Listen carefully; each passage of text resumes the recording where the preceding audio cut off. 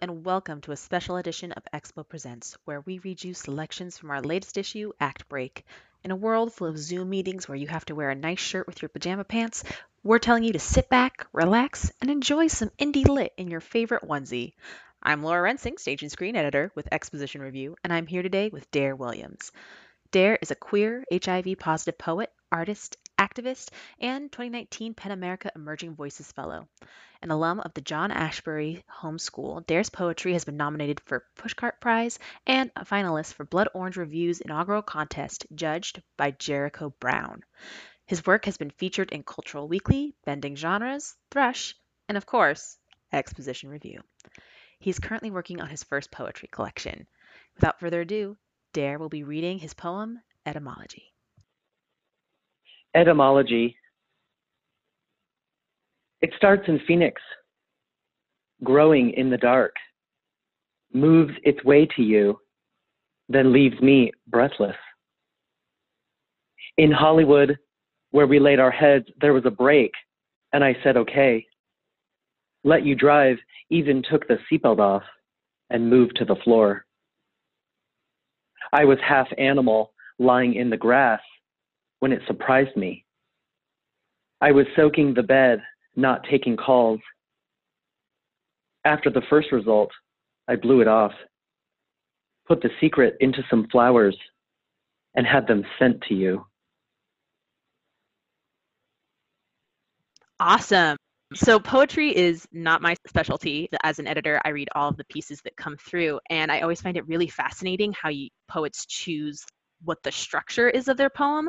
And I find this one so visually pleasing, as well as like hearing you read it out loud. Can you talk about how you find that structure for your poetry? Sure. So this poem started out as a research poem.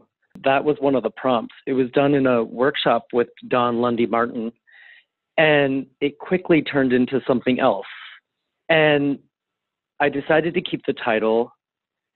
And as I was writing it out, I realized that there was like an archival tool that I was using, which is also why I decided to keep the ampersands as well.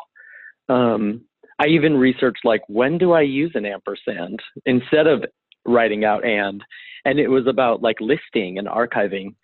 So I thought about that structure, and then in lines that I leave a little longer, I wanted to include that in the line breaks, because then I wanted to break out of the form of like a straight list, and I wanted to leave spaces for just like visually how, you know, the first stanza like leaves me breathless, and then I leave that space so that I tell my readers and myself that I need to pause and then continue.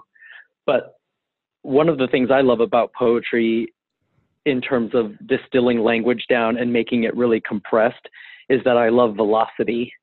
So I'm always looking at how I can create velocity in line breaks and form and structure, so that as you're reading a poem like this, which seems to travel, I want the readers to visually see that as well and feel that. Yeah, I love what you said about the ampersands, like trivia night, poetry trivia night. You got it. And I think you touched on something that talked about before we started recording is, you know, poetry and writing is this living thing, and this poem started in one place and grew into something different. So can you talk about like that transformation, and like how did you know to take it in that next area? Yeah, that's the thing, is like I learned early on to not only like cultivate obsessions, but to really follow the material.